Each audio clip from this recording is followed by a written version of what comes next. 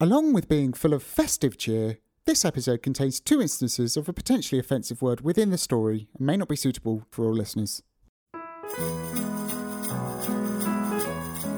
Hello there, and welcome to Grim Reading, where each episode we read and review a Brothers Grimm tale.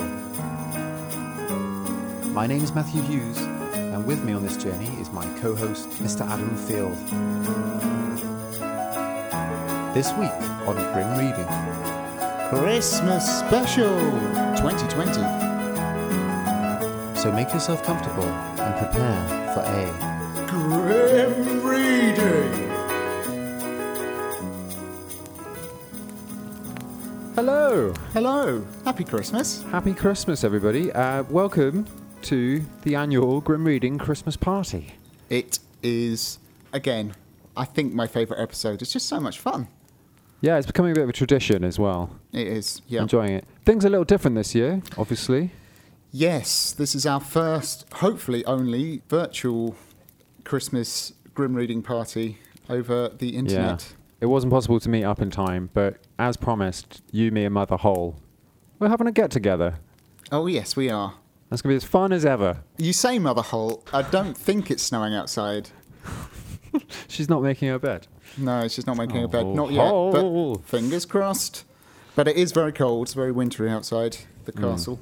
So, one of the implications of that is that we've had to get our own festive sort of Christmas party setup. So, I'm curious, what have you got? What goodies have you got? Yeah, so there's a bunch of things we normally tick off on our Christmas podcast. So to try and make it feel like a normal episode, I've got with me here, I've got a lovely box of mince pies, of course. Yummy. I've got a Christmas cracker, which, if you're not from the UK, they are supposed to be pulled between 2 people, so that should be interesting. And I've got the classic bottle of port, the very same bottle of port that we've had for the previous 2 Christmas specials. So I'm looking forward to pouring myself out a glass. I've got a cup of tea here. A lovely candle on the go. That's basically my Christmas setup. I've got a nice Christmas jumper on. So that's what I've got going on this end. What's going on at your castle? Similar deal. Yeah. Got a mince pie, but I got it out and ready to go. Oh, he's ready to go. That's ready to go. Yeah. I've got a tangerine. Got a couple of Lindor on the go. Oh, he's got Christmas chockies. I've got, fortunately, I've got a brand new bottle of port, unopened. Very nice. And I've got a couple of crackers. I've got 2 crackers, just auxiliary cracker. Why have you got 2? Just to outdo. Or just you're not happy with the first gift, or it's like missing something. Yeah, fair enough. Yeah. One of them is the one we had last year, and one of them is the one we had the year before. Oh, no way. So clearly I don't have any other friends. That's a sad story. That's just tragic. What a sad picture you paint. Was it the first year that we had the mystery of the missing Joke-gate, as it was otherwise referred to? And we never got to the bottom of that, did we? Nobody. Yeah, no. Well, we can crack one of those crackers open and see. Absolutely. If you might be missing a joke. Well, I got one other thing. What have you got there? This was actually going to be a Christmas present to you. In our Christmas party, we give each other presents. It's true. It's the tradition. Couldn't get this to you this year, so I think I'm going to have it. It's a bottle of Bad Elf Ale. Bad Elf. It's got an illustration on the front, on the label, of a very bad-looking elf. What is he doing? Is he saying, rough. "Come here"? He's a rough elf. What is it? He's a bad elf. It's 6%. It's going to knock me out. Yeah, bad elf dry hop ale. Oh wow, so it looks lovely. It was going to be yours. Well, thanks for rubbing it in my face. That's all right. It's the Christmas spirit, isn't it? Yeah. I'm going to crack that open. I'm going to pour myself a glass of port, I think. Oh, wow. I appear to have poured quite a large glass. Cheers. Merry Christmas. Merry Christmas. Happy season. Merry holidays. Happy winter. What he said. Sorry, I started necking my beer. The port is just delightful. Bad Elf is hitting the spot as well. Is it? Yeah. I don't think port goes off, does it? It's alcohol. It's got sedimentation in the bottom, though. That's a bit unsettling. Oh, well, I'm sure it's safe to drink. Cracker time? I think, yeah, next on the agenda is cracker time. So let's have a look at your which one are you going to pull? I'll pull the little mini one. Is that the one from last Christmas? No, the one before. The one before? Oh, so there might be a missing joke. Looks lovely. Got to see Father Christmas. I've got Father Christmas with a reindeer here. Oh, lovely. Right, okay. 3, 2, 1, go. Oh, dear. Oh, Oh, boy. what have we got here? What have we got here?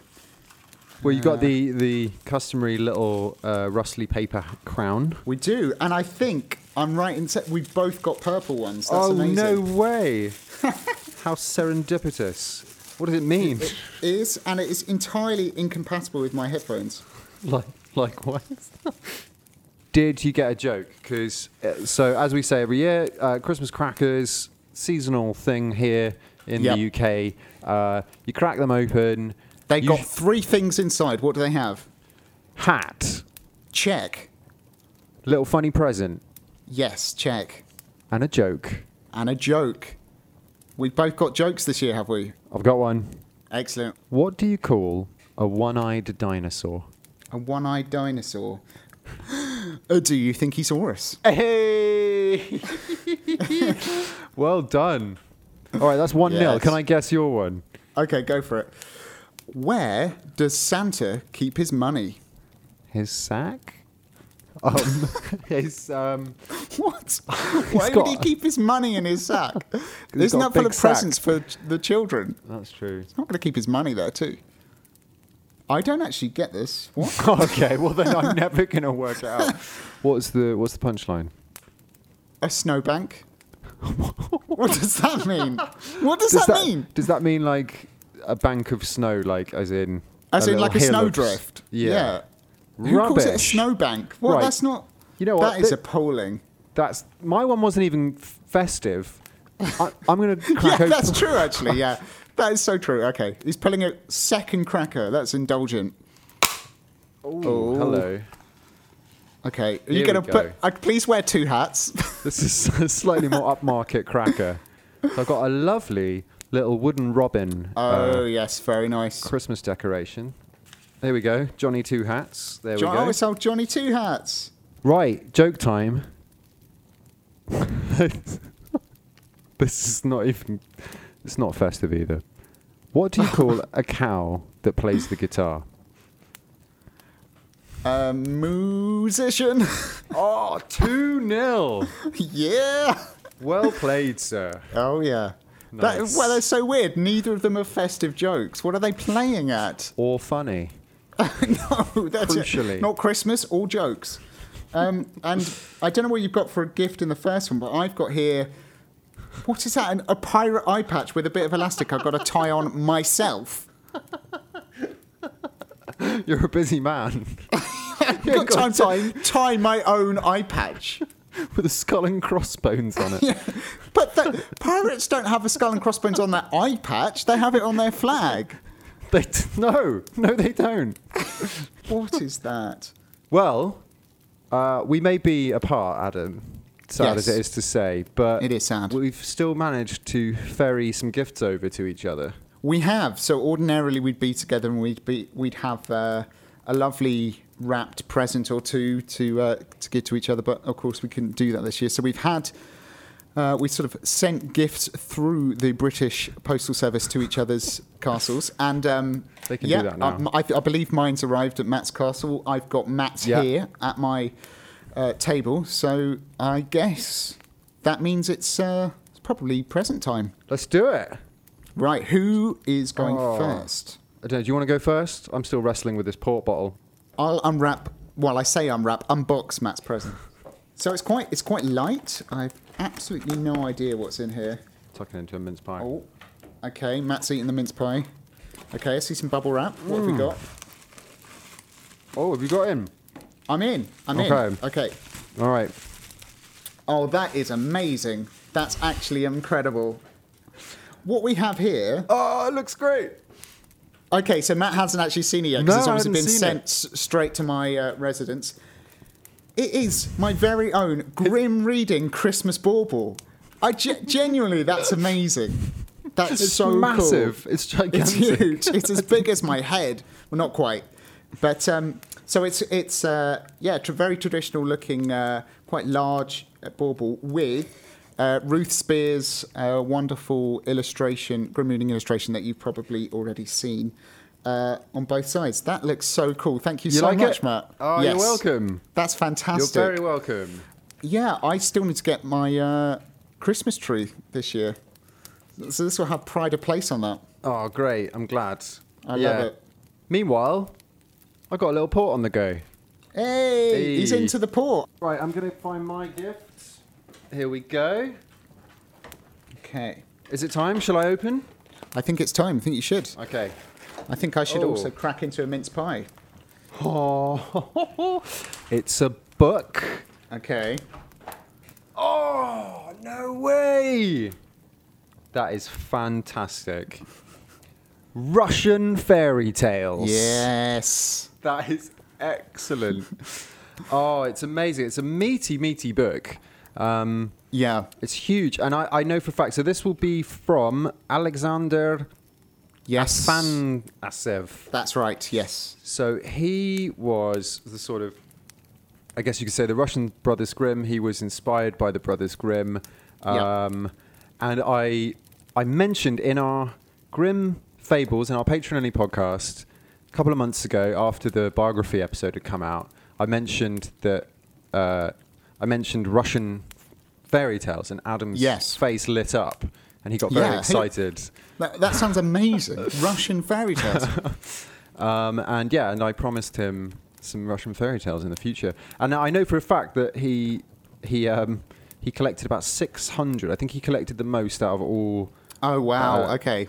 And I think all of them are in here, possibly. Well, I think Maybe it not said quite. around 200 are in Oh, that book. all right. It's the biggest collection I could find, though, of Russian fairy tales. There are That other is- books available, but that's the biggest collection, I think. This is great, and it One actually book. matches my my Norwegian fairy tale book.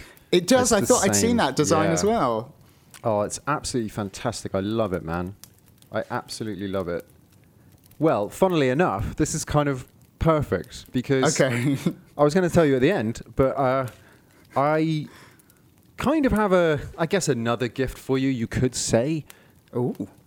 I'm planning to have a Christmas takeover of the Grimm Fables podcast. That's right. It's normally my domain, but I think for December you're going to take it over. Yeah, so last year in the Grimm Fables, after our Christmas episode, I read you an amazing Norwegian fairy tale set on Christmas Eve because I just wanted to tell you, and I thought it'd be fun.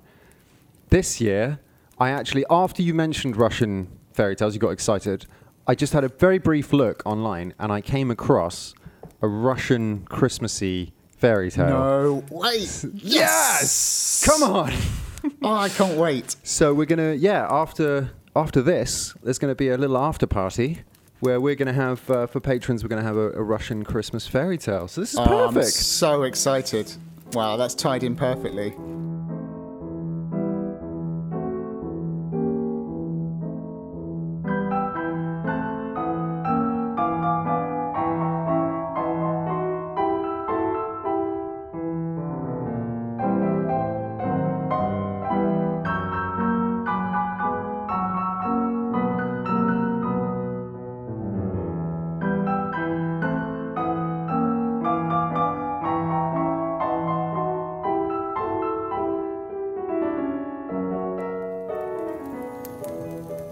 And so the competition that we've been running for the last few months is now over, of course, and we will be reading some of the entries and revealing the winner later in the podcast. But first, It's time for a Christmas story. I'm, every year, I take it easy. I relax, and Adam brings us the festive cheer with a Christmas fairy tale that he's found. I've no idea what it is, outside of the Brothers Grimm canon. correct. They don't really have any, apart from Mother So Hole. what ones have we heard so far? So this is our third Christmas party, True. First Christmas party, we had The Little Girl and the Winter Whirlwinds, Yes, Bulgarian, I think, that's right. followed by The Cat on the Dovrefell, Yes. Oh, what a classic. Norwegian fairy tale with some trolls and a bear. Yes. And last year we had Hans Christian Andersen's The Little Fir Tree. Heartbreaking, you broke the heart. Absolutely heartbreaking. But beautiful. So, what have you got for me? I've got a wonderful book here of Christmas fairy tales, and I narrowed it down to 2, and I think I've chosen one. And I have to warn you, it is quite long. That's fine by me. I'm not going anywhere. Exactly. This is like my only Christmas sort of party of the year. Exactly. So I'm just thrilled to be here. We might as well do it properly. I'm a captive audience. I've got a whole plate load of mince pies. Yeah. I'm Mince pies, a new bottle of port. ports. Yeah. I'm yours. I think we're fine. Okay. Well, with that in mind then, Matt, we've been to Bulgaria. We've been to Norway. We've been to... Where was the last one? I can't even remember. Oh, Denmark. Well, this year, Matt, we're going to pop over to Ireland. Nice. How do you feel about that? That's fantastic. I mean, I am officially from this year Irish as well, so it's perfect. That's right. It's great. I know there's a whole world of Irish mythology as well as folklore, so they're, big storytelling nation. Amazing. Something we've never come across before either. No, I don't think we've actually covered any Irish tales. Oh, so exciting. So, this is an Irish story called The Christmas Cuckoo, and it's by Frances Brown. The Christmas Cuckoo. Once upon a time, there stood in the midst of a bleak moor, in the North Country, a certain village. All its inhabitants were poor, for their fields were barren and they had little trade. But the poorest of them were 2 brothers, called Scrub and Spare, who followed the cobbler's craft and had but one stall between them. It was a hut built of clay and wattles. The door was low and always opened by day, for there was no window. The roof did not entirely keep out the rain, and the only thing comfortable about it was a wide hearth, for which the brothers could never find wood enough to make a sufficient fire. Oh, goodness me. So they're living in poverty in the north of the island, and they're cobblers. They're cobblers by trade. Okay, lovely. 2 brothers, Scrub and Spare. Scrub and Spare. That is fantastic naming. They're great names, aren't they? Oh. The people of that village were not extravagant in shoes, and better... You know what they say about those people. They're not extravagant in shoes. I've always said that. And better cobblers than Scrub and Spare might be found. Spiteful people said there were no shoes so bad that they would not be worse for their mending. Nevertheless... Whoa, hang on. That's insulting. So they're saying, if these shoes are so bad, but if I gave them to you to fix, they'd be even worse. Yeah, that's what they're saying. That's a bad Yelp review. I know. Nevertheless, Scrub and Spare managed to live between their own trade, a small barley field, and a cottage garden, till one unlucky day when a new cobbler arrived in the village. He had lived in the capital city of the kingdom, and by his own account, cobbled for the queen and the princesses. So he's a high flyer from the big smoke. From the big bad city. He's just swooped in and he said, I cobble for the queen. The queen and the princesses. His oars were sharp, his lasts were new. He set up his stall in a neat cottage with 2 windows. Why? He's such a high flyer. What a Money baller. bags here over here with 2 windows. Splashing the cash. Check out me windows. Making it rain. Check out my windows. The villagers soon found out that one patch of his would outwear 2 of the brothers. In short, all the shoe mending left Scrub and Spare and went to the new cobbler. The season had been wet and cold, their barley did not ripen well, and the cabbages never half closed in the garden. That was their that's a good backup. thing. Is that not? Apparently not. Is that what a cabbage is supposed to do, half close?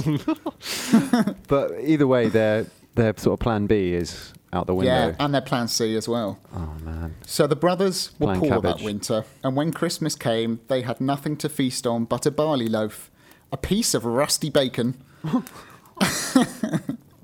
and some small beer of their own brewing. Worse than that, the snow was very deep, and they could get no firewood. Oh, no. Their hut stood at the end of the village, and beyond it spread the bleak moor, now all white and silent. But that moor had once been a forest, and great roots of old trees were still to be found in it, loosened from the soil and laid bare by the winds and rains. One of these, a rough, gnarled log, lay hard by their door, the half of it above the snow, and Spare said to his brother, "Shall we sit here cold on Christmas while the great root lies yonder? Let us chop it up for firewood. The work will make us warm." So there's a gnarly old root just outside their house, basically. Exactly, yeah. Part of from an ancient forest. Exactly, that used to be there, now it's just moorland. I'm feeling You've feeling got it. magical. I'm feeling yeah. magical. Oh, you can feel the magic coming I on. can feel the magic. It might be the port.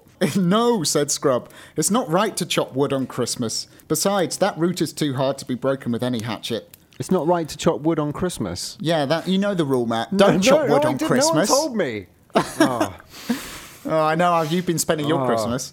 put my axe away. "Hard or not, we must have a fire," replied Spare. "Come, brother, help me in with it. Poor as we are, there is nobody in this village will have such a Yule log as ours." Scrub liked a little grandeur, and in hopes of having a fine Yule log, both brothers strained and strove with all their might till, between pulling and pushing, the great old root was safe on the hearth and beginning to crackle and blaze with the red embers.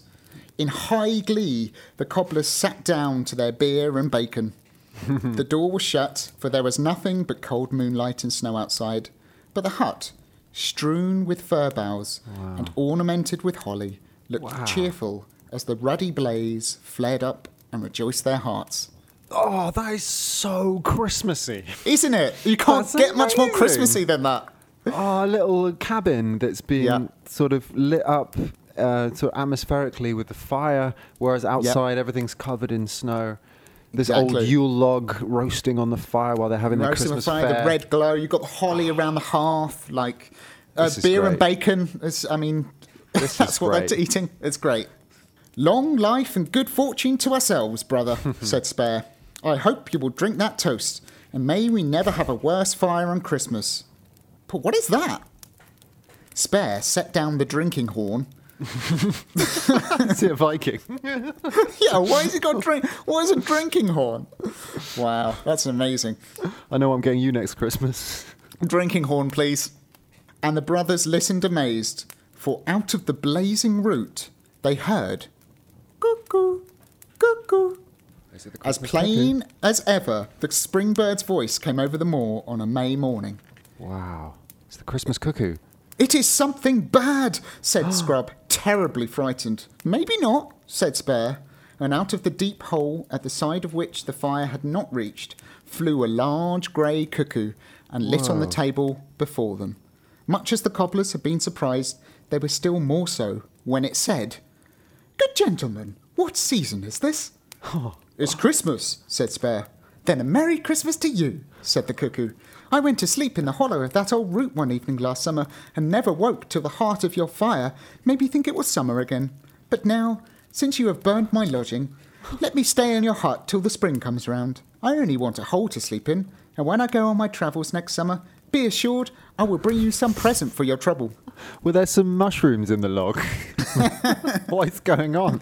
It's a talking cuckoo that's come out of the fire, Matt. What don't you get? Sorry. So I'm loving it though. Yeah? It's a cheery cuckoo as well. What did he say? He said, when he's a I lovely go, cuckoo. if you let me stay here, when I go travelling, I'll get you a gift. That's exactly right, yeah. Like, well, yeah, he's sound. It's fair enough. What he's saying is, okay, you burnt my house. Okay.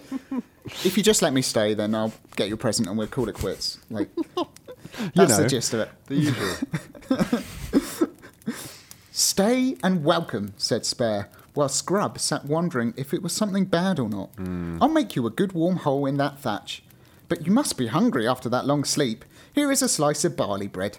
Come, help us to keep Christmas." So the three of them having Christmas That's it. dinner.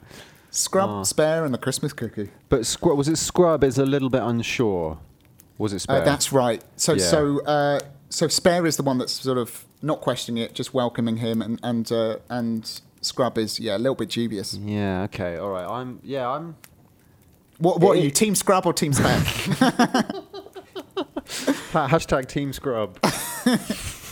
You're Team Scrub. Okay, interesting. Yeah, I'm feeling good. I'm feeling Christmassy, but there's a worry. There's a Okay. slight niggle. But let's Sure. see. You know, the cuckoo, I'm going to give him the benefit of the doubt. You're going to give them benefit of the doubt. Yeah. So I'd say if you're going to give them the benefit of the doubt, you're more sort of Team Spare right now. But we'll see. Yeah. We'll see. Okay. The cuckoo ate up the slice, drank water from the brown jug, for he would take no beer, and flew into a snug hole which Spare scooped for him in the thatch of the hut.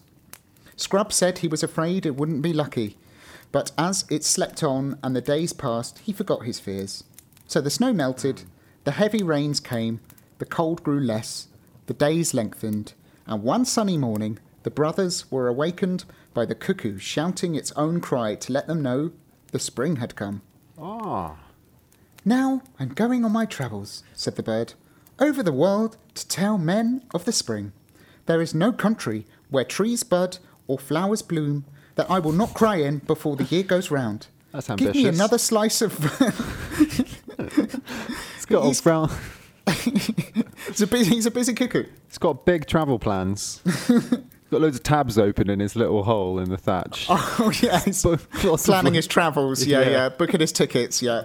Give me another slice of barley bread to keep me on my journey and tell me what present I shall bring you at the 12 months' end. Scrub would have been angry with his brother for cutting so large a slice, their store of barley meal being low, but his mind was occupied with what present would be most prudent to ask. At length, a lucky thought struck him.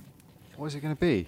Good Master Cuckoo, said he, if a great traveller who sees all the world like you could know of any place where diamonds or pearls were to be found, one of a tolerable size, brought in your beak, would help such poor men as my brother and I to provide something better than barley bread for your next entertainment. I know nothing of diamonds or pearls, said the cuckoo. They are in the hearts of rocks and the sands of rivers. My knowledge is only of that which grows on the earth. But there are two trees, hard by the well that lies at the world's end. One of Whoa. them is called the golden tree, for its leaves are all beaten gold. Every winter they fall into the well with a sound like scattered coins, and I know not what becomes of them. As for the other, it is always green like a laurel.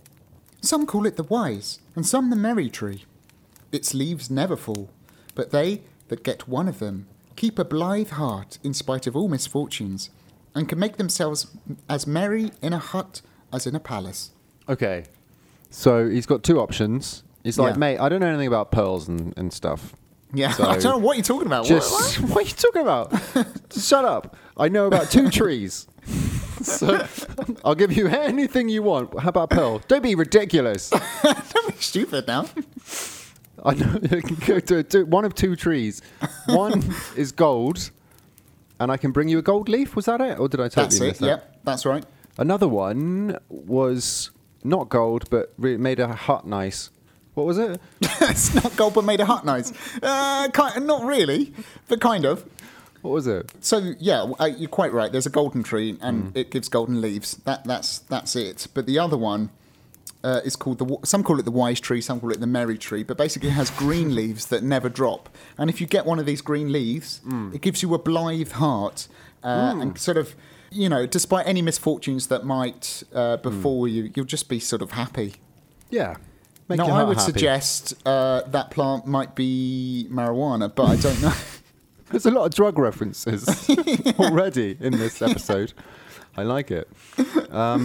Okay, well, I mean, personally, you can't go wrong with a blithe heart. So, You're quite right. and I'd also say well, I don't know what Scrub's going to say, but if you're a cobbler nobody likes and you've got no money and you Did we suddenly say nobody likes them? You've just assumed that. I've made an invalid assumption there. I'm really sorry, Scrub.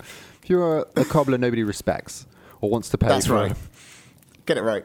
if you suddenly get a gold leaf and you, I don't know, go to the village post office and you're like, can I trade this for money? They'll be like, where did you get that? It's too much. It's too much. Is it too much? Yeah. So I think, just a blithe heart, happy hut, all good. That's the way to go. I'd be inclined to agree with you. I think that's what I choose as well. Because also, you want the gold leaf in order to have a blithe heart, because you think it will make your life easier, right? Quite right. That's why I've always thought, just a complete tangent, but people say, like, oh, okay, if you had a genie to grant you one wish, what would that wish be? Yeah. You might say this is a sort of folly, but my answer to that has always been, I would wish to be happy. Because anything else you wish for is, as you say, a sort of your best guess as a means to be happy. So why not just cut out the middleman and get straight there? That is wise. Wise Christmas words. I'm going to ruminate on that and see if there's any holes in your logic. Yeah, there probably are. But you find those holes, and you crack on with the story. We'll see what these brothers say. Good Master Cuckoo, bring me a leaf off that tree, cried Spare. Now, brother, don't be a fool, said Scrub. Think of the leaves that are beaten gold. Dear Master Cuckoo, bring me one of them. Before another word could be spoken, the cuckoo had flown out of the open door and was shouting its spring cry over moor and meadow. The brothers were poorer than ever that year. Nobody would send them a single shoe to mend. The new cobbler said in scorn they should come to be his apprentices. And Scrub and Spare would have left the village but for their barley field, their cabbage garden, and a certain maid called Fairfeather, whom both the cobblers had courted for 7 years without even knowing which she meant to favour. Oh my, you've just expanded this story again. Yeah. You plant a little seed, the cuckoo's off. Meanwhile, back in the village, the new fancy cobblers being unbearable to them, patronising, and there's a young maid they're both courting called Fairfeather. Fairfeather. And they've got some barley and cabbage on the go again. That's it. Okay. Yeah, this story is truly epic and will continue to expand. I'm just warning you. Excellent. Sometimes Fairfeather seemed inclined to Scrub. Sometimes she smiled on Spare, but the brothers never disputed for that. They sowed their barley, planted their cabbage, and now that their trade was gone, worked in the rich villagers' fields to make out a scanty living. So the seasons came and passed. Spring, summer, harvest, and winter followed each other as they have done from the beginning. At the end of the last, Scrub and Spare had grown so poor and ragged that Fairfeather thought them beneath her notice. Old neighbours forgot to invite them to wedding feasts or merrymaking, and they thought the cuckoo had forgotten them too. When at daybreak, on the 1st of April, they heard a hard beak knocking at their door with a voice crying, "Cuckoo, cuckoo, let me in with my presents." Spare ran to open the door, and in came the cuckoo, carrying on one side of his bill a golden leaf larger than that of any tree in the North Country, and in the other one like that of the common laurel, only it had a fresher green. "Here," it said, giving the gold to Scrub and the green to Spare. "It is a long carriage from the world's end. Give me a slice of barley bread, for I must tell the North Country that the spring has come." Scrub did not grudge the thickness of that slice, though it was cut from their last loaf. So much gold had never been in the cobbler's hands before, and he could not help exulting over his brother. "See the wisdom of my choice," he said, holding up a large leaf of gold. "As for yours, as good might be plucked from any hedge. I wonder a sensible bird would carry the like so far." "Good Master Cobbler," cried the cuckoo, finishing the slice. "Don't be so rude." How That's dare your you? brother. "Your conclusions are more hasty than courteous. If your brother be disappointed this time, I go on the same journey every year, and for your hospitable entertainment, I think it no trouble to bring each of you whichever leaf you desire." Again? Yeah, so he's going to keep doing it. It's going to be an annual tradition. This is good investment. I know. A couple of bits of barley loaf or whatever, Yeah. and they're getting magic leaves. Amazing. I mean, you say annual, but he came back over a year later. He came back April. It's true. Yeah. It seemed to be a Christmas thing, and now it's turned into a Easter. I don't know. He got carried away at in a hostel in Mongolia. He was loving Sorry, it there. yeah. I stayed there longer than I meant to. Darling cuckoo, cried Scrub, bring me a golden one.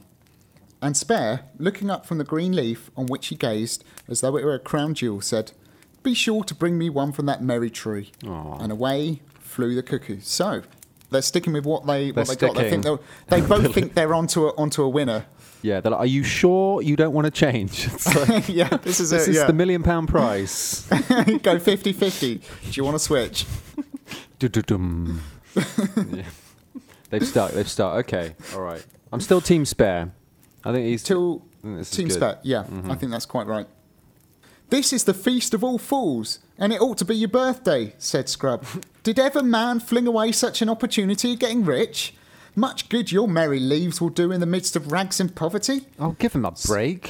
Scrub. He said, you idiot, why did you go with the green one, you muppet? So he went on, but Spare laughed at him and answered with quaint old proverbs concerning the cares that come with gold, till Scrub, at length getting angry, vowed his brother was not fit to live with a respectable man, and taking his lasts, his alls, and his golden leaf, he left the wattle hut and went to tell the villagers. He left the wattle hut. Yeah, The cuckoo has driven a wedge between the two brothers. he has indeed. No. They were astonished at the folly of Spare and charmed with Scrub's good sense, particularly when he showed them the golden leaf and told that the cuckoo would bring him one every spring. The new cobbler immediately took him into partnership. The greatest people sent him their shoes to mend. Fairfeather smiled graciously upon him. And in the course of that summer, they were married. What? Oh, you know what? I'm Team Scrub. I'm Team Scrub now. Your Team Scrub. Yeah, he made the right call. I don't know what I was thinking. think- It's just a stupid leaf. The other It's one. just a stupid leap. He's Okay, so got- Team Scrub because he's got the girl, he's got the money, he's got the lifestyle. He's got the respect. Yeah, he's yeah, He's got the exactly. cobbling skills now. He's been apprenticed. He's living his best life. He's living it large. Yeah. Yeah, Spare must be feeling a Yeah. bit silly right now. And he's lost Fairfeather, or Fairweather, or whatever she's called. You would think Fairweather, but it's Fairfeather. Oh, wow. So, yeah. Well, I mean, that's everything he wanted. Yeah, job done. The end? It's at the end, No, surely. not What? even close. What? Okay, all right, let's crack on then. Okay, so they were married with a grand wedding feast at which the whole village danced, except Spare, who was not invited. Because the bride could not bear his low-mindedness, and his brother thought him a disgrace to the family. Well, that's a bit harsh. Bit harsh, isn't it? Indeed, all who heard the story concluded that Spare must be mad, and nobody would associate with him but a lame tinker, a beggar boy, and a poor woman reputed to be a witch because she was old and ugly. That is so offensive in one fell swoop. As for Scrub, he established himself with Fairfeather in a cottage close by that of the new cobbler, and quite as fine. There he mended shoes to everybody's satisfaction, had a scarlet coat for holidays, and, very nice. and a fat goose for dinner every wedding day. Which Every I don't know what that wedding. means. What does that mean? Darling, we're not going to get married once. We're going to get married every day. Every Have a wedding fat day. goose. I don't know what that means. I think don't know. because it all feels to me it's about sort of your level of respect and hierarchy within this little community, and I think he's at the top. So every time there's a wedding in the village, he's bringing his Yes. fat goose and I his think red coat. I think you're probably right. So Yeah. every time that there is a Yeah. wedding and he's invited, they have a fat goose. He's living it up. I mean, Spare must be feeling such an idiot right now. We'll soon catch up with Spare. Great. Fairfeather, too, had a crimson gown and fine blue ribbons, but neither she nor Scrub were content. For to buy this grandeur, the golden leaf had to be broken and parted with piece by piece, so the last morsel was gone before the cuckoo came with another. Ooh. Spare lived on in the old hut and worked in the cabbage garden. Brackets, Scrub got the barley field because he was the elder. Just FYI. That's it. Yeah. Thanks. Thanks for the sort of legal. Yeah, There was a whole just- side story, a subplot where they had a legal battle. About who got what. Yeah, yeah. Okay, all right, that's good to know. Every day his coat grew more ragged and the hut more weather-beaten. But people remarked that he never looked sad nor sour. And the wonder was that from the time they began to keep his company, the tinker grew kinder to the poor ass with which he travelled the country. The beggar boy kept out of mischief, and the old woman was never cross to her cat or angry with her children. I want to know more about these guys. I know. They're just throwing away these lines, just like, oh, yeah, by the way. So, every 1st of April, the cuckoo came tapping at their doors with a golden leaf to scrub and a green to spare. Fairfeather would have entertained him nobly with wheaten bread and honey, for she had some notion of persuading him to bring 2 gold leaves instead of 1. But the cuckoo flew away to eat barley bread with Spare, saying he was not fit for fine people, and liked the old hut where he slept so snugly from Christmas till spring. So he's not getting them their leaf order this time. He's getting them their leaf order, but she's trying to curry favour with him and seeing, like, next time can you bring 2, sort of, rather than 1? And he's like, okay. no, I'm bringing 1. And also, I'm not going to spend so much time with you because I actually prefer it back in the old cottage with Spare. Fair enough. It's getting tense. It's getting quite tense. Oh, yeah. Scrub spent the golden leaves and Spare kept the merry ones. And I know not how many years passed in this manner when a certain great lord who owned that village came to the neighbourhood. His castle stood on the moor. Okay. It was ancient and strong, with high towers and a deep moat. All the country, as far as one could see from the highest turret, belonged to its lord, but he had not been there for 20 years, and would not have come then, only he was melancholy. The cause of his grief was that he had been Prime Minister at court. This is epic. I love it.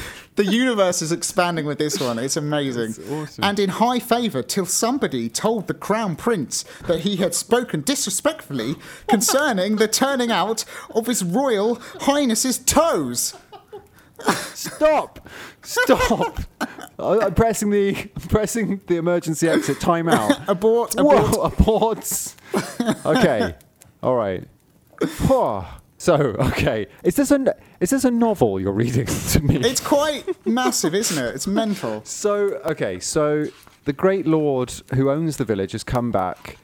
He wouldn't have done so, but he's a bit sad because he was Prime Minister at court and there was an issue with the royals' toes.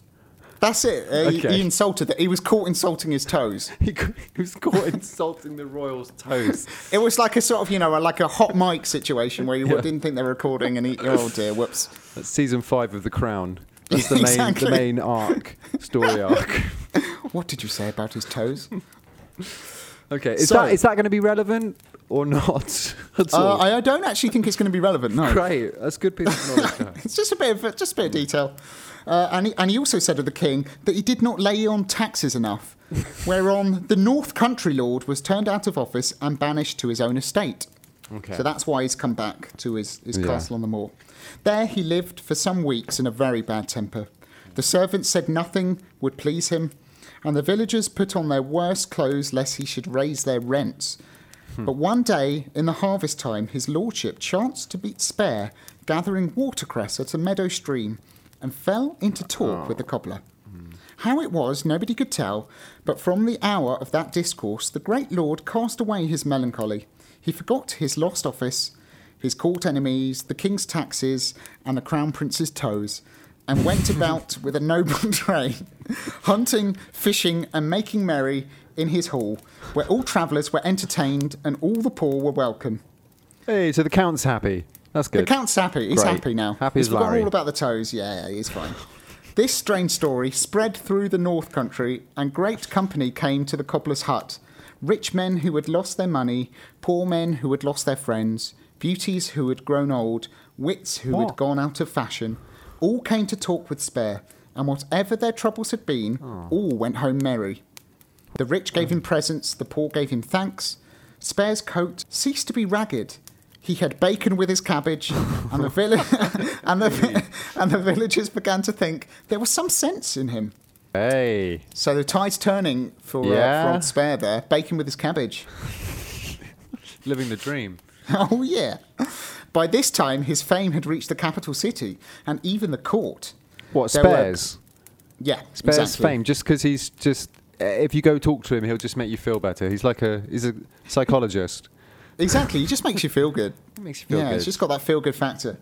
There were a great many discontented people there beside the king, who had lately fallen into ill humour because a neighbouring princess with 7 islands for her dowry would not marry his eldest son. I love all this detail. Oh. So a royal messenger was sent to Spare with a velvet mantle, a diamond ring, and a command that he should repair to court immediately. Put this velvet on, stick the ring on, Spare, and head to court. With haste.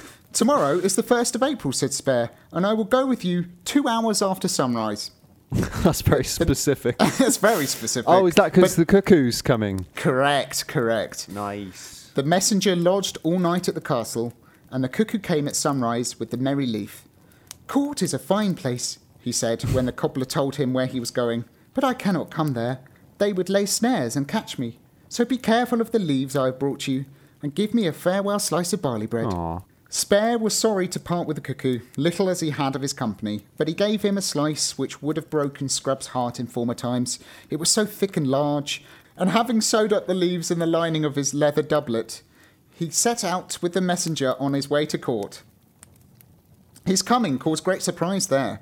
Everybody wondered what the king would see in such a common-looking man. But scarce had His Majesty conversed with him half an hour, when the princess and her 7 islands were forgotten, and orders given that a feast for all comers should be spread in the banquet hall. What is he saying to them? That's amazing. Who knows? We don't even know, but it's magical words. The princes of the blood, the great lords and ladies, ministers of state and judges of the land, after that discoursed with Spare, and the more they talked, the lighter grew their hearts, so that such changes had never been seen at court. Wow. The lords forgot their spites and the ladies their envies. The princes and ministers made friends among themselves, and the judges showed no favour. As for Spare, he had a chamber assigned him in the palace, and a seat at the king's table. Wow. One sent him rich robes and another costly jewels, but in the midst of all this grandeur, he still wore the leathern doublet, which the palace servants thought remarkably mean. One day, the king's attention being drawn to it by the chief page, His Majesty inquired why Spare didn't give it to a beggar, but the cobbler answered, High and mighty monarch, this doublet was with me before silk and velvet came.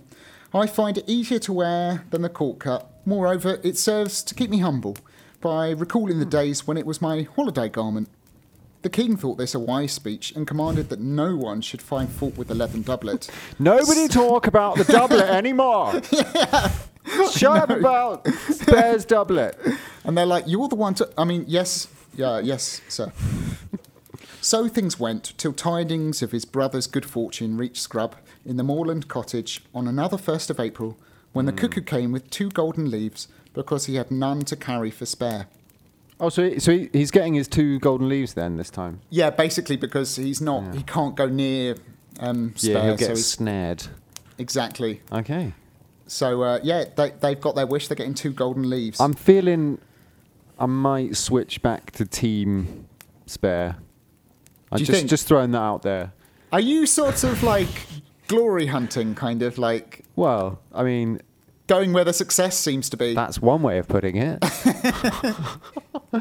But I think, actually, my heart was always with Spare, and I was just bamboozled by Scrub's hard logic. So, yeah, forgive me. I think you need to... it was a blip. I think you need to stay strong. I think right. Really you're Team Spare, aren't you? So let's stay strong. Team Spare. Thanks, man. Think of that, said Fairfeather. Here we are spending our lives in this humdrum place, and Spare making his fortune at court with 2 or 3 paltry green leaves. What would they say to our golden ones? Let us pack up and make our way to the king's palace. I'm sure he will make you a lord and me a lady of honour, not to speak of all the fine clothes and presents we shall have. Scrub thought this excellent reasoning, and their packing up began, but it was soon found that the cottage contained few things fit for carrying to court. Fairfeather could not think of her wooden bowls, spoons and trenchers being seen there. So she's a big fish in a little pond, but when it's like Exactly. going to court, they're not going to fit in. It's a different level altogether. Yeah, and she's very shallow, so she can't handle it. She's all about appearance. Yeah, she Yeah. can't handle that. Scrub considered his lasts and alls better left behind, as without them, he concluded, no one would suspect him of being a cobbler. So, putting on their holiday clothes, Fairfeather took her looking glass and Scrub his drinking horn, which happened to have a very thin rim of silver.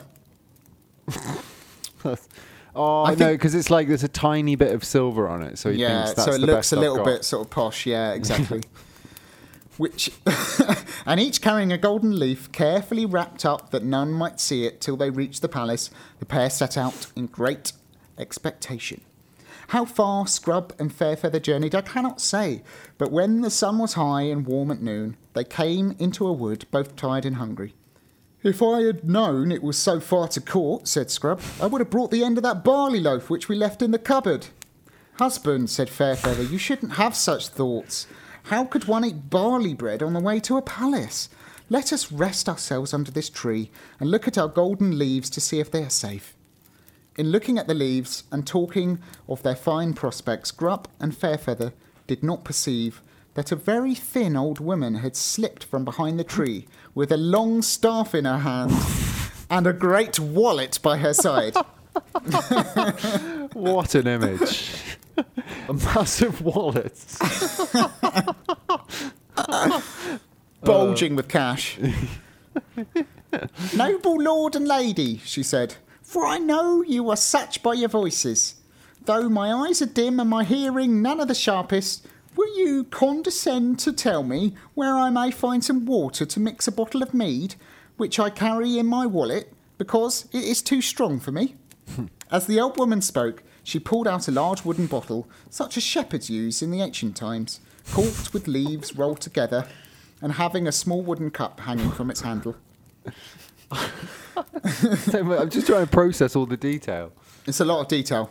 But I think you've got the idea. She's got a bottle with a cup attached to it. It's got a little thermos flask. Yeah, exactly. Oh, I'll have a drink with you. Oh, it's in my wallet. Perhaps you will do me the favour to taste, she said. It is only made of the best honey. I also have cream cheese and a wheaten loaf here, if such honourable persons as you eat the like. Scrub and Fairfeather became very condescending after this speech. They were now sure that there must be some appearance of nobility about them. Besides, they were very hungry, and having hastily wrapped up the golden leaves, they assured the old woman they were not at all proud, notwithstanding the lands and castles they had left behind them in the north country, and would willingly help to lighten the wallet. The old woman could scarcely be persuaded to sit down for pure humility, but at length she did, and before the wallet was half empty, Scrub and Fairfeather firmly believed that there must be something remarkably noble looking about them. This was not entirely owing to her ingenious discourse. The old woman was a wood witch. Whoa. Her name was Buttertongue. Buttertongue. Yeah. Of course her name was Buttertongue. I think that's quite possibly the best name I've heard in the entire podcast we've been doing. Do you think Buttertongue? Buttertongue the Witch. Buttertongue is amazing, Come isn't on. it? That's incredible. That's brilliant. So, and I love her as well. She's like, oh, hello, do you want some cream cheese? Yes, See it my, was. my massive She's got wallet. cream cheese, a loaf of white bread, and some mead. Oh, by made the of way, best I'm honey. Buttertongue the Wood Witch. I know, what? Yes. And all her time was spent in making mead, which, being boiled with curious herbs and spells, the power of making all who drank it fall asleep and dream with their eyes open. More drugs. I know, it's Come a druggy on. tale. She had 2 dwarfs of sons. One was named Spy, and the other Pounce. Pounce and spot. Spy and Pounce. Hello, I'm Spy, and he's Pounce. And my mum spends all day making mead. That's all she does. Wherever their mother went, they were not far behind, and whoever tasted her mead was sure to be robbed by the dwarfs. So they're a little team of con artists. They are, yeah. I like it. So, Scrub and Fairfeather sat leaning against the old tree. The cobbler had a lump of cheese in his hand. His wife held fast a hunk of bread. Their eyes and mouths were both open, but they would...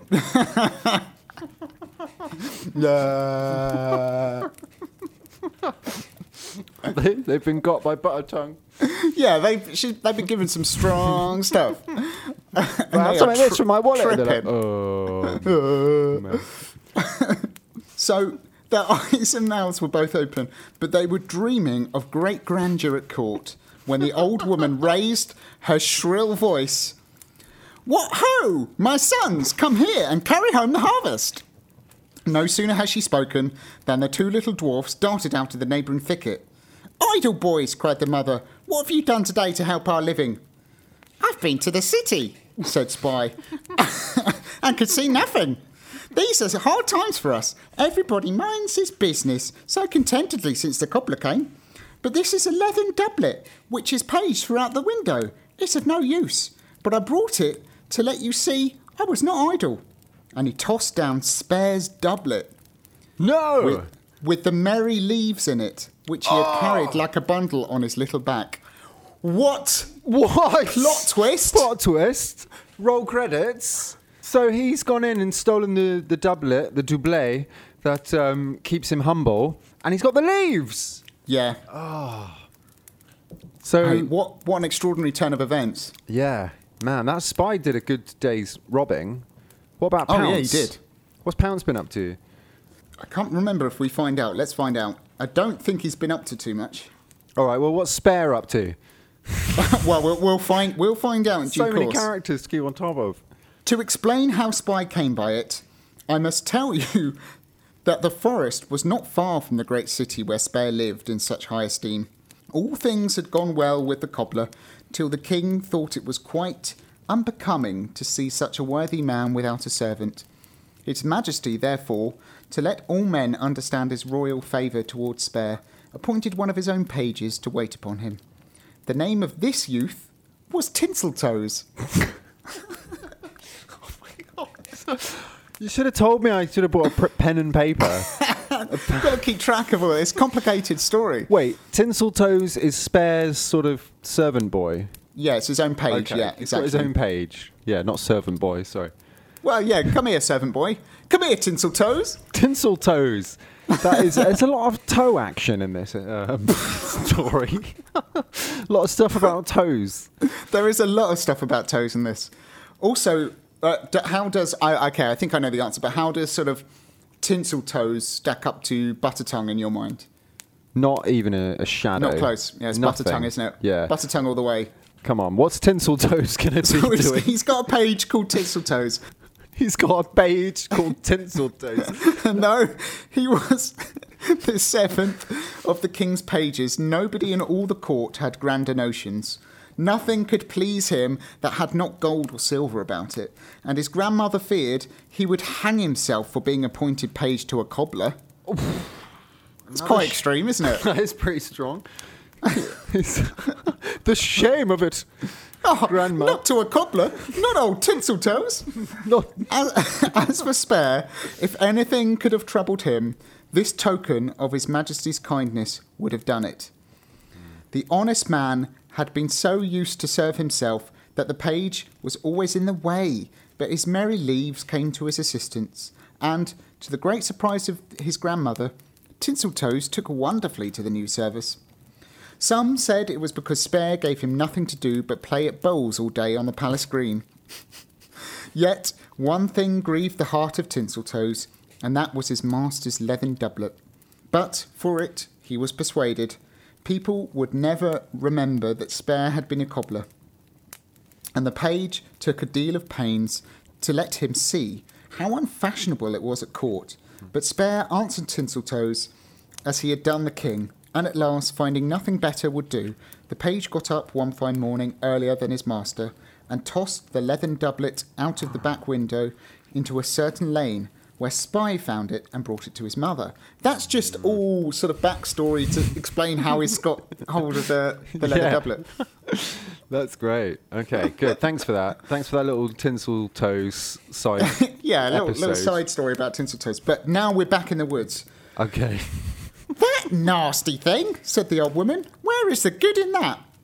By this time, Pounce had taken everything of value from Scrub and Fairfeather: the looking glass, the silver-rimmed horn, the husband's scarlet coat, the wife's gay mantle, and above all the golden leaves, which so rejoiced old Buttertongue and her sons that they threw the leathern doublet over the sleeping cobbler for a jest, and went off to their hut in the heart of the forest. Oh man, so that So they're going to wake up basically without all their stuff, but with this leather coat. I'm just wondering the implication of that. Is Spare gonna think he stole it or something? I don't know. Do you know what I mean? What, think that he himself? Oh, that Spare would think that Scrub stole it. Yeah. I see. Maybe. See, got you thinking. Got you thinking. Cap on. The sun was going down when Scrub and Fairfeather awoke from dreaming that they had been made a lord and lady and sat clothed in silk and velvet, feasting with the king in his palace hall. It was a great disappointment to find their golden leaves and all their best things gone. Scrub tore his hair and vowed to take the old woman's life, while Fairfeather lamented sore. But Scrub, feeling cold for want of his coat, put on the leathern doublet without asking or caring whence it came. Scarcely was it buttoned on when a change came over him. He addressed such merry discourse to Feather that, instead of lamentations, she made the wood ring with laughter. Both busied themselves in getting up a hut of boughs, and in which Scrub kindled the fire with a flint and steel, which together with his pipe he had brought unknown to Fairfeather, who had told him the like was never heard of at court. Then they found a pheasant's nest at the root of an old oak, and made a meal of roasted eggs, and went to sleep on a heap of long green grass which they had gathered, with nightingales singing all night long and the old trees about them. This is the life. Isn't it? Oh, it's perfect. What do you need? It's a simple life, but it just sounds so lovely. With all the stress of going to court if your cup's got enough silver on it. Exactly. They've forgotten all about that. They're just having a lovely time in the woods. So it happened that Scrub and Fairfeather stayed day after day in the forest, making their hut larger and more comfortable against the winter, living on wild birds' eggs and berries, and never thinking of their lost golden leaves or their journey to court. So they're not going to court, they've just given up on that plan. They've forgotten about that. They don't really care because they're content. Yeah, rubbish. Yeah, whatever. Let's live on Mother Nature's bounty. Exactly. Birds' eggs and berries. And grass. What's your mattress? In the meantime, Spare had got up and missed his doublet. Tinseltoes, of course, said he knew nothing about it. The whole palace was searched, every servant questioned, till all the court wondered why such a fuss was made about an old leathern doublet. That very day, things came back to their old fashion. Quarrels began among the lords and jealousies among the ladies. The king said his subjects did not pay him half enough taxes. The queen wanted more jewels. The servants took to their old bickerings and got up some new ones. Spare found himself getting wonderfully dull and very much out of place. Nobles began to ask what business a cobbler had at the king's table, and His Majesty ordered the palace chronicles to be searched for a precedent. The cobbler was too wise to tell all he had lost with that doublet, but being by this time somewhat familiar with court customs, he proclaimed a reward of 50 gold pieces to any who would bring him news concerning it. Scarcely was this made known in the city when the gates and outer courts of the palace were filled by men, women and children, some bringing leathern doublets of every cut and colour, some with tales of what they had heard and seen in their walks about the neighbourhood. And so much news concerning all sorts of great people came out of these stories that lords and ladies ran to the king with complaints of Spare as a speaker of slander, and His Majesty, being now satisfied that there was no example in all the palace records of such a retainer, issued a decree banishing the cobbler forever from court and confiscating all his goods in favour of Tinseltoes. What? I know, so he's been chucked out. His luck has changed dramatically. And Tinseltoes is in pole place. Oh, he is, old Tinseltoes. It's a turnout for the books, isn't it? Nice. Could not have seen that coming. Oh, man. That royal edict was scarcely published before the page was in full possession of his rich chamber, his costly garments and all the presents the courtiers had given him, while Spare, having no longer the 50 pieces of gold to give, was glad to make his escape out through the back window, for fear of the nobles who vowed to be revenged on him, and the crowd, who were prepared to stone him for cheating them about his doublet. You thought I was fickle. Yeah. Blimey. What are you going to do? It's not good. Well, he's on the run now. Okay, he's suddenly a fugitive. Didn't expect that, did you? And this is the start of the story. This is the setup. The life of Spare on the run. There we go. Chapter 1 now. That was the blurb. The window from which Spare let himself down with a strong rope was that from which Tinseltoes had tossed the doublet, and as the cobbler came down late in the twilight, a poor woodman with a heavy load of faggots stopped and stared at him in great astonishment. "What's the matter, friend?" said Spare. "Did you never see a man coming down from a back window before?" Good point. "Why," said the woodman, "the last morning I passed here, a leathern doublet came out of that very window, and I'll be bound you are the owner of it." "That I am, my friend," said the cobbler. "Can you tell me which way the doublet went?" "As I walked on," said the woodman, "a dwarf called Spy bundled it up and ran off to his mother in that forest." That's good. He's got all that knowledge. I know, he Handy. knows his name, he knows what direction he was heading in, knows where he was going. He knows who he's rendezvousing with. Nice. "Honest friend," said Spare, taking off the last of his fine clothes. Brackets, a grass-green mantle edged with gold. Oh. "Oh, this man's got some pretty fine threads. I'll give you this if you will follow the dwarf and bring me back my doublet." "It would not be good to carry faggots in," said the woodman. "But if you want back your doublet, the road to the forest lies at the end of this lane." And he trudged away, determined to find his doublet, and sure that neither crowd nor courtiers could catch him in the forest. Spare went on his way, and was soon among the tall trees, but neither hut nor dwarf could he see. Moreover, the night came on. The wood was dark and tangled, but here and there the moon shone through its alleys. The great owls flitted about, and the nightingales sang. So he went on, hoping to find some place of shelter. At last the red light of a fire, gleaming through a thicket, led him to the door of a low hut. It stood half open, as if there was nothing to fear, and within he saw his brother Scrub snoring loudly on a bed of grass, at the foot of which lay his own leathern doublet, while Fairfeather, in a kirtle made of plaited rushes, sat roasting pheasant's eggs by the fire. A kirtle? I don't know what that is. I don't know what that is. Also, can we just... The F word you've been saying a few times. That's a bundle of sticks. Yeah, we should probably mention that, just in case you... Yeah. It's a Right, this is horrible word, but deeply in offensive, yeah. olden times, it means a bundle of sticks. Okay. Maybe we'll go Yeah. with a bundle of sticks from now on. Yeah. Okay. Shall I just replace the word with bundle of sticks if I come across it Please. again? Fine. Please. "Good evening, mistress," said Spare, stepping in. The blaze shone on him, but so changed was her brother-in-law with his court life that Fairfeather did not know him, and she answered far more courteously than was her wont. "Good evening, master. Whence come ye so late? But speak low, for my good man has sorely tired himself cleaving wood, and is taking sleep, as you see, before supper." She's changed her tune with Spare, hasn't she? I know, just because he looks a bit looks a bit fancy, so Got a new now she's changed the get-up. tune. "A good rest to him," said Spare, perceiving he was not known. "I come from the court for a day's hunting and have lost my way." So he doesn't recognise her. He recognises her. Ah, okay. She doesn't recognise Got him. it. Nice. So he knows exactly what's going But on. he's so not. made He's up not. He's not told her that he No. recognises her. Got it. No, exactly. "Sit down and have a share of our supper," said Fairfeather. "I will put some more eggs in the ashes. And tell me the news of the court. I used to think of it long ago when I was young and foolish." "Did you ever go there?" said the cobbler. "So fair a dame as you would make the ladies marvel." "You are pleased to flatter," said Fairfeather. "But my husband has a brother there, and we left our moorland village to try our fortune also. An old woman enticed us with fair words and strong drink at the entrance of this forest, where we fell asleep and dreamt of great things. But when we woke, everything had been robbed from us. My looking-glass, my scarlet cloak, my husband's Sunday coat, and in place of all, the robbers left him that old leathern doublet, which he has worn ever since, and never was so merry in all his life. Though we live in this poor hut."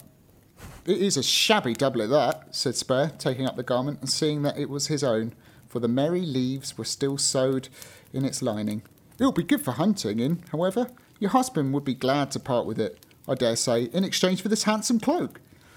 And he pulled off the green mantle and buttoned on the doublet, much to Fairfeather's delight, who ran and shook Scrub, crying, "Husband, husband, rise and see what a good bargain I've made." Whoa. Tables keep turning. They do. The fortunes Epic. keep flipping back and forth. Scrub gave one closing snore and muttered something about the root being hard, but he rubbed his eyes, gazed up at his brother and said, so he's been dreaming about some roots. Yeah. Well, I think the idea is that immediately he lost the feathers. He's already like complaining and not happy. Yes, that's it. Yeah. It's like it's immediately had an effect. Yeah. So he rubbed his eyes, gazed up at his brother and said, "Spare? Is that really you? How did you like the court? Now have you made your fortune?" "That I have," said Spare, "in getting back my own good leathern doublet. Come, let us eat eggs and rest ourselves here this night. In the morning we will return to our old hut at the end of the moorland village where the Christmas cuckoo will come and bring us leaves." Aww. Scrub and Fairfeather agreed. So in the morning they all returned and found the old hut the worse for wear and weather. The neighbours came about to ask the news of court and see if they had made their fortune. Everybody was astonished to find the three poorer than ever, but somehow they liked to go back to the hut. Spare brought out the lasts and awls he had hidden in a corner. Scrub and he began their old trade, and the whole north country found out that there never were such cobblers. They mended the shoes of lords and ladies as well as the common people. Everybody was satisfied. Their custom increased from day to day, and all that were disappointed, discontented, or unlucky came to the hut, as in old times before Spare went to court. The rich brought them presents, the poor did them service. The hut itself changed, no one knew how. Flowering honeysuckle grew over its roof. Red and white roses grew thick about its door. Moreover, the Christmas cuckoo always came on the 1st of April, bringing 3 leaves of the merry tree, for Scrub and Fairfeather would have no more golden ones. So it was with them when I last heard the news of the North Country. The end.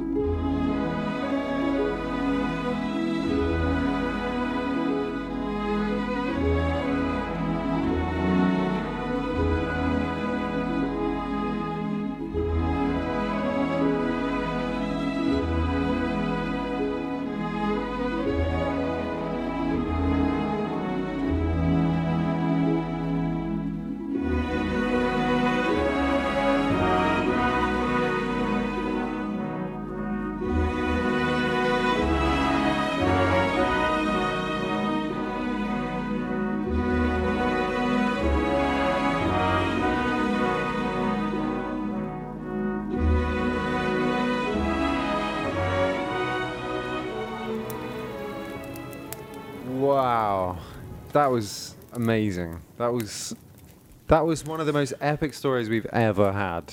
Yeah, it was, wasn't it? It was a long one. incredible. It was amazing. There was so much going on. There were bits where it was like, meanwhile, this has happened back here while that was going on over there. Yeah. It's just, and I already couldn't really cope with it when it was expanding to the wider village from their hut. I know. And I was thinking, when you were saying that, I was thinking, oh, you have no idea. It was great. I mean, first of all, that's, first sort of Irish fairy tale. Yes. Fantastic.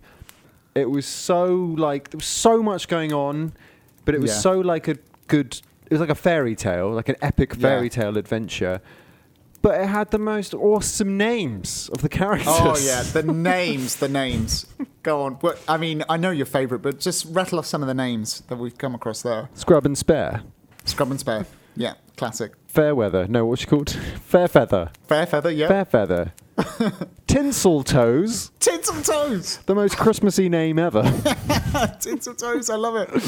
And obviously, then, of course, Spy and Pounce. That's it. And their mother, Buttertongue. Buttertongue, the Wood Witch. Come on. I think she's such a smooth talker. Her tongue is like butter. It's just like She just talk anyone into anything. Yeah, she's like, they're a little con team. I love it. They're just tricking people with their with her mead that she makes all day. I specifically said all day she makes the honey mead. But I love the fact that she's making this sort of magic mead which she can use to sort of drug people.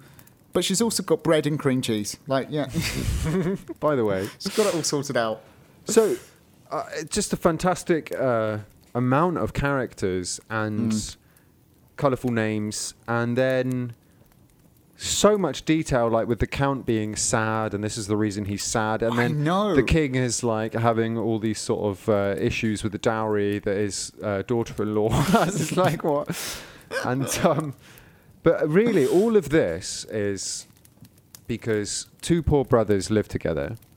So it starts two poor brothers live together, and it ends that two poor brothers live together, but they're happy. So all of that is to go through this sort of test and this life journey to learn the lesson that like wealth and status aren't actually important. Exactly. Right? And that's the lesson of and the they Christmas both kind cooking. of they sort of learned it at different points in the tale, I suppose, and in different ways, but they sort of basically arrived at the same point by the end of the story. Yeah. It's an interesting... I don't really know the situation at the end, because I assume, obviously, Fairfeather is still married to Scrub. So Spare is just a bachelor that lives with him. Yeah. Well... So he didn't get the girl, but, you know... Well, funny, a little bit like the actual Brothers Grimm, Jacob and Wilhelm and Dorchin, who live with the one wife and then the bachelor. Yeah. Yeah. Well, actually, I mean, really, therefore, actually, that first little bit of gold was the most valuable because he then learnt to be a proper cobbler. He got the skills. He was apprenticed to the fancy guy from the city, and he also got the girl, as you say. So in a way, by choosing the gold in the first place, he gets the skills that later on allow them to live well, because it ends with them cobbling well. That's right. And he's got the Fairfeather girl of his dreams. So actually... He chose well with the gold. He did choose well with the gold. So we've just completely undermined the moral that we just established. But then in terms of the moral, I particularly liked when he gets robbed by Buttertongue. And that moment where he wakes up, because they're so stressed about going to the capital, even though it's like they think that they want to go there, but they're really stressed about it because their clothes aren't quite right. Yeah. But then when they wake up and they've lost all their clothes, you know, that's really like, oh, that's horrible. What are they going to think? But actually, because they've got the special leaves and they're feeling good about life, actually it's better. Yeah, it's better. That struck me. They're not stressed about it. Yeah, that really struck me. Yeah, that it's all about a question of kind of managing your wants, or I guess sort of. I think there's an element, there's a big class element in that as well. Yeah, it starts with they're poor and not respected, and then one brother kind of becomes like the big fish in the small pond. He gets respect sort of in the village. Yeah. In that small community, he's respected. But then when the other brother goes to court, he then feels that he's not at the right station in life. And then they try and... Do you know what I mean? Like, there's a lot of kind of... there's a lot of class in there. And also with the... It kept saying all the courtiers and the count were encouraging the king to raise taxes and stuff like that. Yes. So there's a lot... And they were all sort of... Like, there was all that... status in your clothes as well, like the shabby vest or whatever. Yeah. The only other thing I thought really was in some ways it's like a massive version of The Elves and the Shoemaker, because The Elves and the Shoemaker is about a poor cobbler who gets some help selling his shoes and then becomes a rich cobbler. And in a way, that story was some guys who were struggling to sell shoes. True. And then they end up selling a lot of shoes. It's just like a lot more other stuff happens in between, but the start and the end point are the same. Yeah. Yeah. That is true. What did you think of like the Christmassy like sort of elements of it? Well, as we were saying at the beginning, that whole sort of Christmassy setup was just so like cozy and Christmas, even though it was describing a sad scene in a way. I mean, until the cuckoo came out, it was so lovely. It was so all of that was very wintry in my head, and forests and castles, and it was great. How about you? No, totally. I love that scene. I love the idea of snowing outside. The three of them are sharing some sort of bread and beer and stuff in front of the fire. You got the holly. It's just lovely. Yeah. What a lovely scene.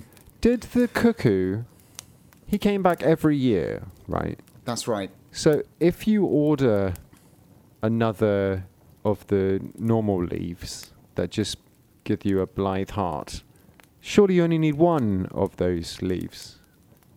I think it's just the more the better. The more the merrier. Yeah, I think so. Quite literally. It's funny that Spare, he did seek that kind of life of higher class out as well. Because even though he had the feather, he still went to the royal court, didn't he? Yeah, it is interesting, yeah. And it's almost like he then learned the lesson that Scrub learned later, even though Scrub kind of comes across as the slightly more materialistic one. Yeah. That's true. I think he went to the court, though, because he just made people feel good, and so that they wanted it there. And he was like, fair enough. He became famous for it. That was it. Yeah. It was great. I absolutely loved it. What a wonderful Christmas message. What a crazy bunch of characters. What an epic adventure. And cobblers as well. Very Christmassy. Elves and the Shoemaker. Yep. Some Christmas cobblers with a Christmas cookie. Excellent choice. I loved it. Oh, I'm glad you liked it. I could tell you just a couple of very small things about... Oh, please. What, about the story? Like about the... Well, not so much about the story, but it's by a woman called Frances Brown. She was born in 1816 and died in 1879. So big crossover with the time of the sort of timeline of the Brothers Grimm. Mm-hmm. She was the seventh child of 12, and when she caught smallpox at the age of 18 months old, she was left blind for the rest of her life. Whoa. So she's this very famous Irish poet and novelist who was completely blind. And she used to bribe her siblings to read to her by doing their chores for them, and then they would read to her. Wow. And she obviously got into the literary world. And this was published in a book in 1856, and it's called Granny's Wonderful Chair and Its Tales of Fairy Times. Oh, fantastic. Just a few little snippets there. That's amazing. Nuggets. Well, a lot of the fairy tales are kind of framed around the idea of like an old grandma type figure telling you stories. You got like Mother Goose and those sorts of things. So she wrote. Did she write this story, or was it like a folk tale? That's what I'm not sure. There's very little online about this. I'm imagining she wrote it. I'm just going to say that out loud. Yeah, I think it does a bit like a sort of Hans Christian Andersen sort of. It feels a bit authored. Yeah. I'm a fan. Frances Brown, did you say? Frances Brown, yeah. And Fairy Good Times, what was it called? Very good. It's called Granny's Wonderful Chair and Its Tales of Fairy Times. That's great. Wow. I'm going to look out for that. That was fantastic. Thank you. Thank you so much. You're welcome. It's been a lovely Christmas story. I think you deserve a little top up. Oh yeah, I think I'm running very low on my port.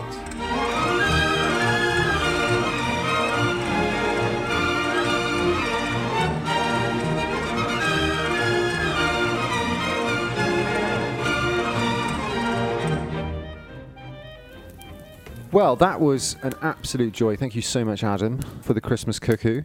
Now we're going to reveal the winner of our Season 3 2020 competition. So that's right. Since we started back up again right at the end of September, I think it was, with the Frog Prince, we've been running a competition in collaboration with the vintage fairy tale and kids book publisher Pook Press, who've very kindly given us a copy of Cinderella and Sleeping Beauty, illustrated by Arthur Rackham. And we've also thrown in a limited edition of one Grim Reading poster, which Adam Yes. has designed. He's taken our podcast artwork and he's put it against a book, and it's looking lovely. To win, we asked people to tell us what has been the greatest injustice in the history of grim reading. And people got back to us. They did. We found out in our last competition that even reading out a few messages can take like an hour. So what we're going to do is we're just going to read a couple of messages here. And then I think in our Patreon podcast, Grim Fables, we're going to read out the rest of the messages. I think that's our plan. That's the plan. So since we started the podcast, we sort of looked back at some of the scores we've given over the last couple of years, and I would say there's an element of regret with some of them, and we think there are some serious injustices here and there, and so we thought we'd let you guys have your say as well, and see what you think some of these injustices are, stories that have been scored too highly or too low. Absolutely. And so thank you to everyone who entered. It was very illuminating, some of the responses. And me and Adam have had a little chat, and we've kind of agreed on what the greatest injustice is from your messages. So yeah, you've convinced us. Convinced us. Well, to start with, a few of the stories that came up that people complained were a bit too low, the scores, include The Wolf and the Seven Little Kids, Yeah. old one, Godfather Death, which underrated. Quite underrated. Juniper Tree, even someone said that was too high. There were a couple of messages about The Mouse, the Bird, and the Sausage being too low. Yes, I mean, so that was obviously very early on. That's episode 2. Yes, when we had people were saying it suffered as such because we had no idea. But there were two kind of main ones that stood out, which were The Story of the Youth Who Went Forth to Learn What Fear Was, and The Girl Without Hands. So these were two that it seems like a lot of people think were big injustices, and I think Adam and I agreed. I think we'd agree with that, yeah. So here are a few messages about why The Story of the Youth Who Went Forth to Learn What Fear Was, with 16 points, so fairly respectable, deserved higher. So we had a message from Christopher James, who said, "Dearest Adam and Matt, I am very pleased that you've given me the opportunity to express my utter disgust at the malfeasance inflicted upon the greatest Grimm's fairy tale, The Youth Who Went Forth to Learn What Fear Was. I recently re-listened to this masterpiece and choked into my coffee a number of times listening to Matt read out some of the greatest quotes in all of Grimdon. These include, 'Good God, what a blockhead this brother of mine is. I will soon polish him off. Give up your foolish chatter. Look, there is the tree where 7 men have married the rope maker's daughter and learned how to fly. I love that, yeah. Suddenly, hop hop, it laid on him like a mountain.' That is one of my favourites. I think this is one of my favourites. This is the final quote Christopher's given us. 'Then half a man came down the chimney and fell before him. Hollow, he cried, I have money enough, but your balls are not quite round.' That is quite an extraordinary couple of sentences. This is excluding a quote so profound that it would fit seamlessly into an episode of Grim Fables. 'He who wants to be a sickle must bend himself early.' So profound, I don't even know what it means. It is revealed to be possibly the first example of the comedy horror genre, one of the best candidates for a film of the review tale so far, and possibly the first ever written fairy tale using the haunted castle trope. This episode also had 2 of the greatest Grimm facts to date: the etymology of the word dollar, from the Germanic currency thaler, from the German meaning someone from the valley, as well as the difference between folk tales, oral, and fairy tales, written. Imagine my unbridled horror when Adam awards a paltry 8.5 and Matt awarded a ludicrously insulting 7.5. Apart from that, love the podcast. Keep up the work, chaps. Changed his tune. I mean, Good points. Made some good points there. Very good points. And this is one we talked about a lot. It may be my favourite. Absolutely I think it might be agreed. yours as well. It's just such a good story. Absolutely agreed. So on a similar line, we had a message from Alexia. So, about this contest. The greatest injustice, maybe not of all, but certainly to me, is the story of the youth who went forth to learn what fear was, being in 5th place with a score of 16. Although it is in good company among stories such as Rumpelstiltskin and The Pink, I believe it should at least be in 2nd place, Maybe replace Gambling Hansel, which didn't stand out as second place material to me. The story of the youth made me laugh and inspired me to take my AP art concentration about the art of storytelling, featuring the youth and many other grim stories. I listen to an episode of this lovely podcast daily, and this has got to be one of my most played. Thank you for making a podcast that brings me such joy. I hope you have a great one. Alexia, smiley face. Oh, what a lovely message. Absolutely lovely. And we're really, honoured that we inspired you to, to focus on some of these grim tales in your art. So that's great. And also making a point not just about the story of the youth being too low, but mentions Gambling Hansel being too high. Not the only person to make this observation. That's the thing, right? So I feel personally attacked. Because, I was going to say because that was the highest scoring score of series 2, and that's because I gave it a 9. I gave it my highest score of the series. And it's How do you feel just about a bit that, of a theme, possibly. But I think interesting that a few people have picked up on that. So okay, so I would say. Personally, I agree with Adam. Like, I think the story of the youth, personally, is a 20 out of 20 story. It's one of the best we've ever read. So good, yeah. However, the competition is about greatest injustice. Correct. And it was you, Adam, who kind of convinced me that maybe a bigger injustice than the story of the youth getting 16 was The Girl Without Hands. Because The Girl Without Hands got 8.5. Yeah, which is only just above half. Yeah. And it's not half as good a story. It's just not. It deserves far more than the 8.5 that it got, I think. So possibly the youth deserves a couple more points, but Girl Without Hands deserves double the points it got. Exactly. So I think you convinced me on that point. So we're convinced by that. So we've had a few messages about The Girl Without Hands. One here from Jenna, who also mentions Gambling Hansel. Jenna says, my opinion of the biggest injustice on your scoreboard is the high rating of Gambling Hansel, especially in comparison to the low rating of The Girl Without Hands. Gambling Hansel didn't appeal to me when I read through the tales myself, and I was surprised you both liked it. It follows a main character who is no good, and I don't root for. It's very moralistic, as it is basically a whole story to condemn gambling and explain why people gamble. The story doesn't have a lot going for it, except its imagery of death stuck in a tree. It definitely has that going for it. Oh, yeah. However, not only is Gambling Hansel too high in the scoreboard, but it's too far above The Girl Without Hands. The Girl Without Hands has a beautiful ending, and for once, the husband of the heroine is a good man. He travels 7 years to find his lost wife. The imagery is just as good in this story as in Gambling Hansel. We are shown a handless girl eating a pear off a tree, and I'll never forget those silver hands. And let's not forget that child named Sorrowful. He should have his own story. It's unfair to put one of these stories so far above the other, especially when The Girl Without Hands has such a kind main character, a good husband, a healthy mother-in-law and daughter-in-law relationship, and at the end of the story, a complete and happy family. Excellent points, Jenna. Yeah, again, some very good points. Excellent points. And that is a great image. I totally forgot about The Girl Without Hands eating pears off a tree. That's such a great image. I love that. So basically, it was really hard to pick a winner. It was really hard to pick a greatest injustice and then to pick a winner.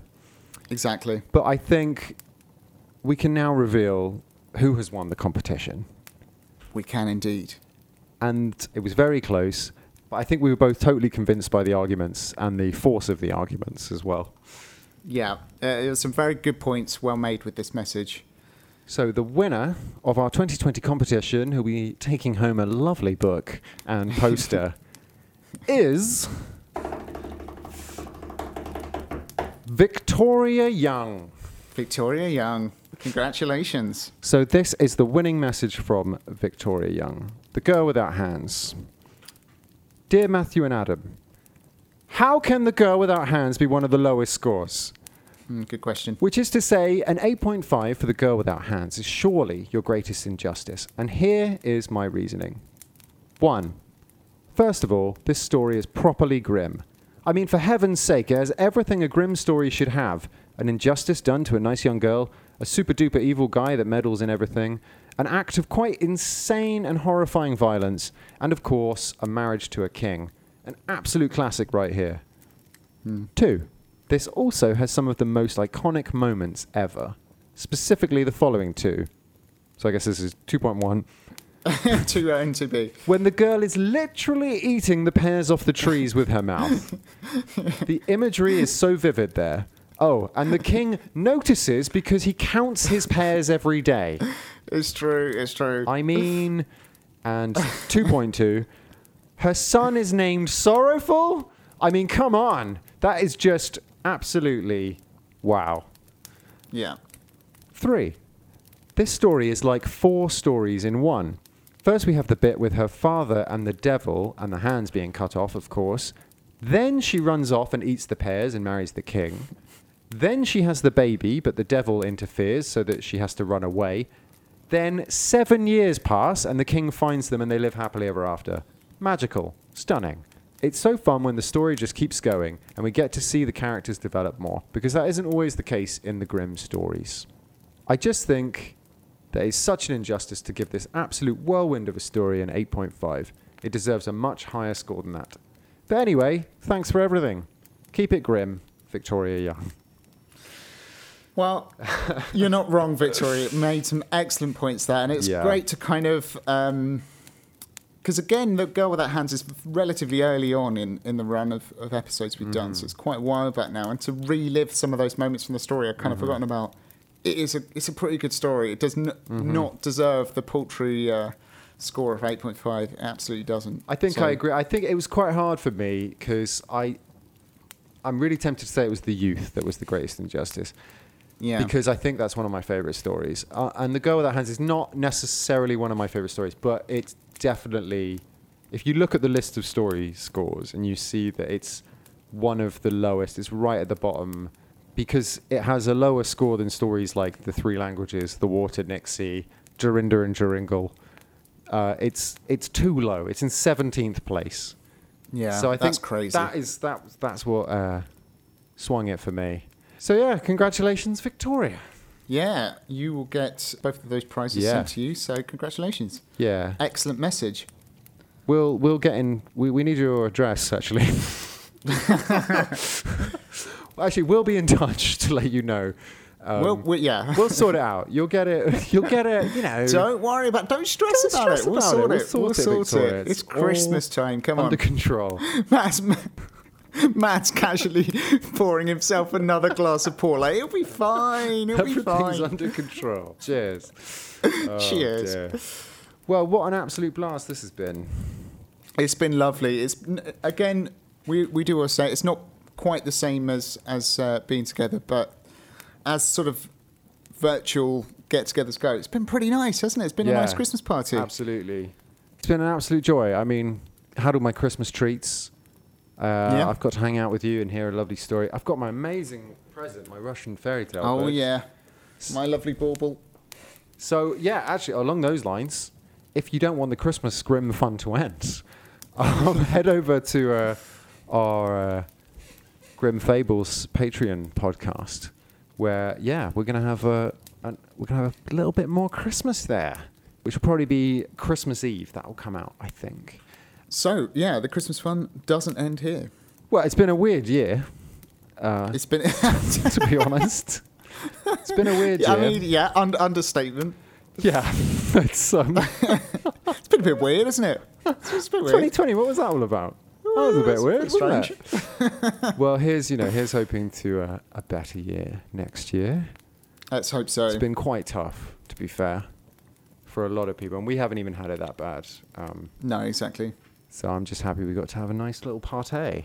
Yeah, exactly. And I know that podcasts that I listen to have helped sort of keep me sane over this last year. So we're glad you guys are still listening and sort of still getting involved. So that's nice. Absolutely. And thank you so much to everyone who messaged with the competition. As we said, we're going to read out the rest of the messages elsewhere. And also, just thank you to everyone for listening. It means the world. And a particular thanks to our patrons, which really keep us going. So that is amazing. Thank you, guys. Yeah, it's been a big help. So thank you very much. There's a few more things, Adam. Right. Oh, So the Christmas party's carrying on over on Grim Fables. Okay. Sure. Right. 2. Speaking of patrons, at the beginning of Series 3, I mentioned that we're going to have a super duper special episode for patrons. We're going to read a fairy tale not from the Brothers Grimm and do a kind of Grimm reading episode on it. that's right. It didn't materialize, but it's very much at the forefront of our minds. And hopefully early next year, we're going to have our first special episode. And that will hopefully become an ongoing series where we look at fairy tales outside of the Brothers Grimm. Oh, yes. So that's coming. The other thing is, do you remember last year, your Christmas present from me was Hansel and Gretel Witch Hunters, the movie? Do you remember this? I do remember that. And you may have noticed that we never watched it. It's funny that. It's been a whole year. So I think, if I'm not mistaken, Adam, we've both agreed that we're going to watch. It's going to be our Christmas movie, and then we're going to give it. Oh, yeah. Then we're going to give it a review, Correct. probably in our January Grim Fables podcast. That's the plan. So it's not over yet. Christmas at the Grim Castle. Well, Merry Christmas, everybody. Yeah, I hope you have a lovely festive season wherever you are. And most importantly, keeping safe and healthy. Same. And we will see you in the new year. Probably towards the end of January, Yes. where we're gonna be kicking things off with a little special episode. So Sneaky. watch this space. Oh, so keeping your cards close to your chest there, Matt. I see how it is. They don't call me butter tongue for nothing, Adam. They don't. They don't call you Buttertongue. No, they don't. They Full just don't stop. call you that. Nobody does. Nobody calls me Nobody's that. done that. Nobody. Please call me butter tongue. Well, I think the Christmas cuckoo is sort of tip-tapping at the door, so you better go let him in, grab my leaf. All right. We'll say hi to him for me. I will do. I need to hear about his travels. Well, until next year, keep it grim. See you then. Bye. Bye. If you'd like to support the podcast, please head over to patreon.com/grimreading to find out how, and also see the range of benefits available as a thank you from us. You can of course email us at grimreadingpodcast@gmail.com. We're on Twitter @grimreadingpod, and we're also on Instagram and Facebook @grimreading. You can find us on Podbean, podbean.com/grimreading, and we also have a website, grimreading.wordpress.com. Keep it grim.